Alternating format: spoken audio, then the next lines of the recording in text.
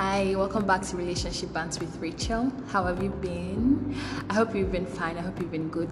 Anyway, it's a new episode, and today is going to be something different again from what we've been doing. I have with me my friend, my paddy. He's a doctor, Dr. Fisayo, and we'll be talking on. You'll know later. You'll know what we're talking about when we start. But anyway, Dr. Fisayo, please can you introduce yourself? How do I introduce myself again? My name is Fisayo. Rachel is my guy, my G from way back. And I'm sure I'm happy to be doing this with her. I don't know what questions she's going to ask me. Yeah. I've decided not to be nervous. He is though. We're here to make sure that whatever we say, whatever we give you is from a honest point of view and will impact somehow positively. So yeah, nice to be here. Peace. Okay, without wasting much of our time, my first question to you, Fisayo, please do not be nervous. Oh, I already said you answer me truthfully. All right. Good. So my first question is, are you in a relationship? Like currently? Like presently? Do you want to define relationship? You know, relationship can be situationship. Yes. It can be entanglement. Entanglement. Okay. It can be complicated. Okay, like are you in a serious relationship, like a romantic relationship, a closed relationship? Okay, that's a good one. You've got to me. You know, the problem now is that this thing is not yet outside, like it's not in the market yet. So the problem is anybody that will be listening to your podcast after now, I don't cast with that. But yeah, I promise to be honest. Correctly, I am. Oh! What's that? Okay, good. By the way, I proudly am. Okay, he's proudly in a relationship. That's a good start. Okay, so do you believe in God? Of course. Yeah, I believe in God. Why? I think I've had experiences in life that made me understand that there is something empty without the presence of God. Okay? Yeah. So I've had experiences in my life that's not just about what I've heard in churches, not what I've heard at home, or not what I've read, but I've had experiences.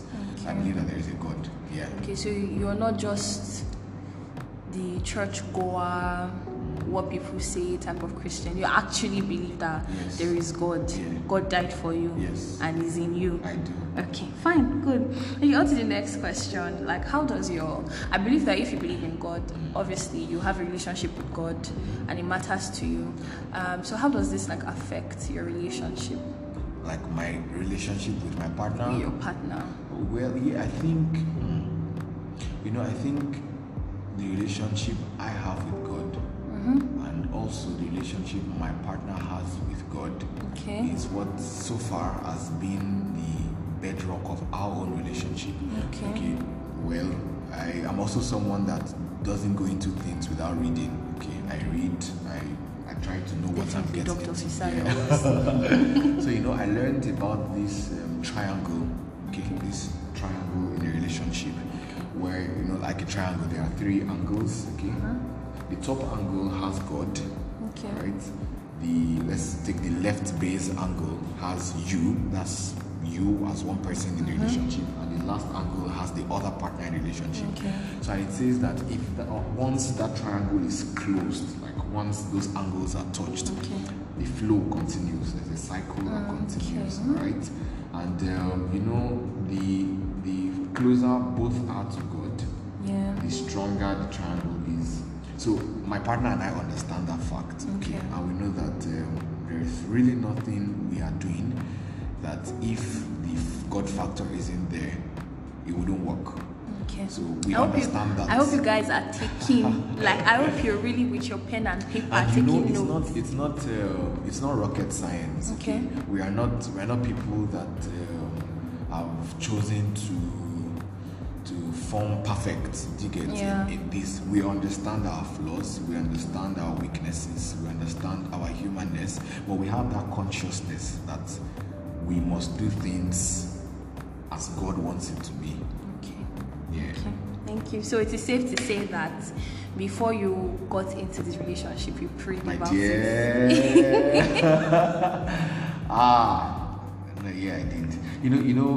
Because like they say, there are obviously many people that you would have attraction to. There are many people that would sort of meet what you define as what you want in a woman and stuff. But then you get to a point where you feel, okay, this person is more like of my safe haven, all right? But you still understand the fact that as a human, your feelings can be very deceptive, all right? You can't base your decisions, your choices just on your own understanding. So yeah, I knew there was a place of prayer. And you know, I also understand, because I ask questions a lot before I go into things. I ask and I read. I hear people say that in life, there are three most important choices you must make. The first choice is the choice of who to worship. Who to worship. You know, there's God, there's Satan, okay? Whether you like it or not, if you're not worshiping God, you're worshiping Satan. Yeah. It's who you give your allegiance to, basically. The second most important decision in your life that sort of defines your life is the choice of career, what to do. And the third most important, is your partner. Because, so I knew that, you see, I've walked a very long way. I'm still young, but you know, I've had experiences in my life that are not so pleasant, some that are pleasant. And I knew that if I got the choice of who to be with in a relationship wrong, every other thing that comes after might be wrong. Yeah. So I needed someone who was that, you know, close and we could understand each other. So I was seriously praying about it to be sure that I wasn't making a wrong choice. Until now, you know, I don't think. Oh shit. Okay, so tell me when I'm talking too long. No, that's I have fine. a tendency of talking too long. That's fine. I'm bored is you. For someone that was nervous in the beginning, he's doing well, Abby. Okay, so next question. I'm like, the both of you, from my understanding of what you've been saying now, both of you are actually, you know, strong spiritually. You're growing together spiritually. I so prefer like, growing spiritually. Growing spiritually, okay. So like, how do you set boundaries? Like, do you set boundaries? How do you set them? How have you, you know, been keeping them so far? Okay, well, that's a good question. If you talk about boundaries, I'm guessing you're talking about physical intimacy. Yes, intimacy. Right. Okay. I might not be very fast. No, let me use the word fast. Experiential. Maybe that's the better one to use in this instance. Reason being that I don't want to say we're in a long distance relationship. We're not, but we're not in the same space where we get to see often. Yeah. So for now, in this stage of our relationship, there is less of the physical intimacy, you know, and the pressure that comes. That's right. Yeah. But and we have also not gotten to that point where we have to mention it, you know, specifically. But of course, like I told you that I've read, so I know that there is that point where that conversation has to be made, okay?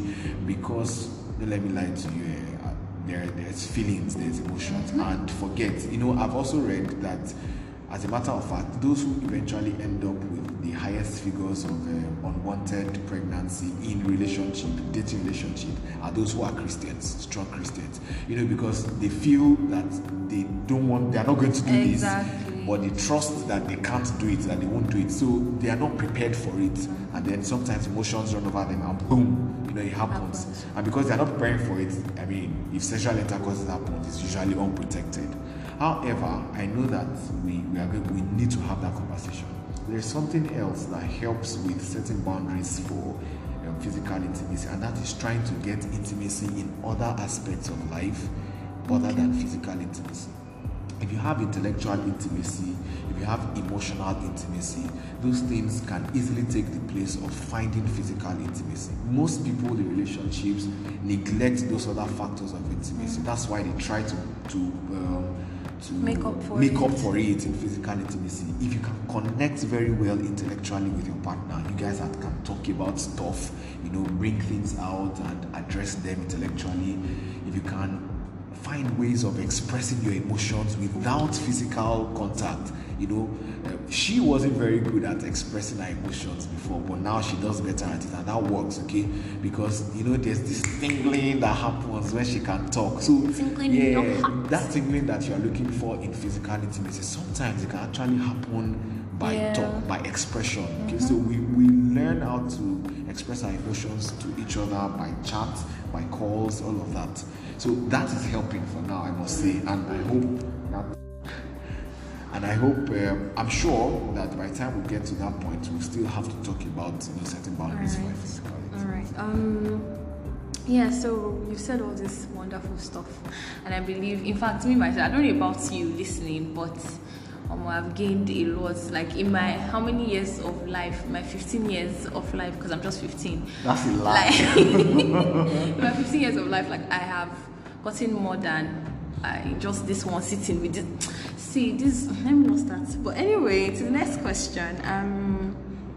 You've said a lot and you've talked about her, and I can see that, okay, she's one really fine woman, but like, what's your spec? She may be listening now, we don't know, but you said all these things, you said all this spirituality, but what's your spec? Alright, you might find it hard to believe, but somehow I place physical appearance on a lower cadre, okay. In assessment first, which is my foremost.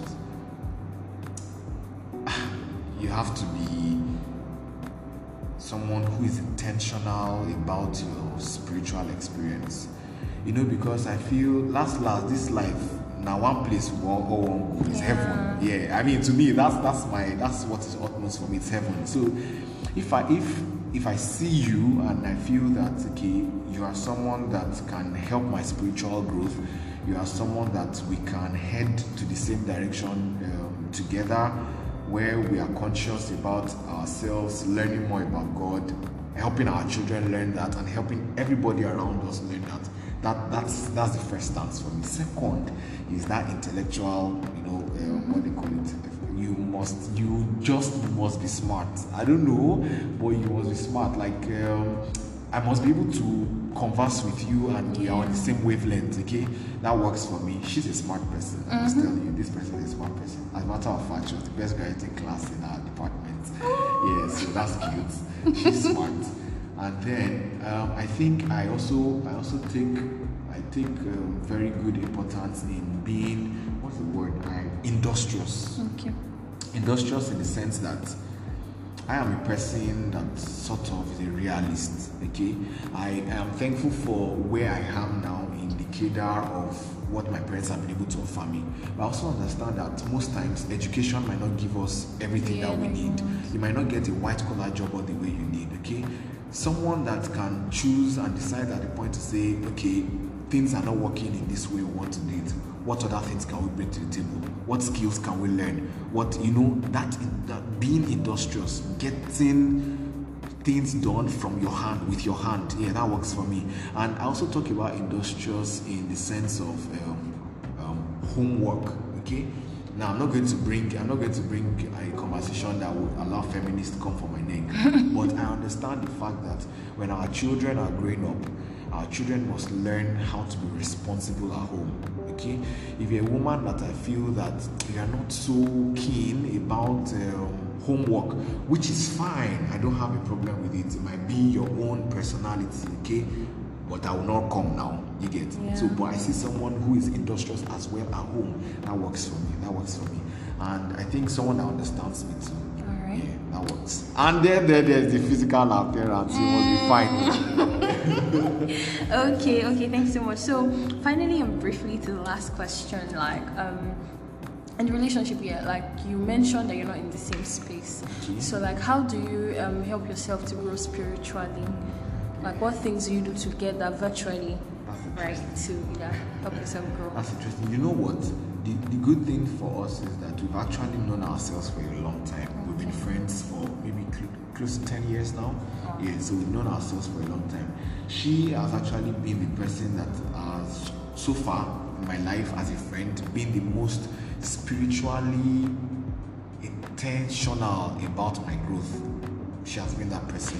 So even before we got into a relationship, we pray about things before this time. So yeah, but now that we became intentional, I will just mention the things we've done. First off, I first initiated and told her that let's create a group chat. So we created a group chat, just both of us, okay? I won't tell you what we named it, but we created a group chat. Then we started doing memorizing Bible texts together every week. So we have a text we're memorizing in a week. I'll create a sort of design for the text and post it on the group chat. So we memorize. When we make our calls daily, someone I can just randomly ask, okay, do you want to recite your memory text? She can randomly ask me. Then at the end of the week, we expect everyone should have understood, memorized the text. Then when we have devotions, our personal devotions, we post things that touch us on our personal devotions in that group chat. So sometimes I send mine and she reads through it and she highlights what touches her in that stuff I sent, and we send it. There was a time we also had we chose to study. I'm an Adventist, okay, so we have the Sabbath School study guide. So we chose to make our calls start on that note. So each day when we want to have a conversation, we just study together before we go into our conversations. That has dwindled a little now, and she has reminded me that we need to start again. So yeah, that one is there. Then there was also a time that before the week starts, every Sunday we come and say, okay, what's your plan? What's my plan? What's your expectation? What's my expectation? What are your requests? And we pray about it on that Sunday before the week starts.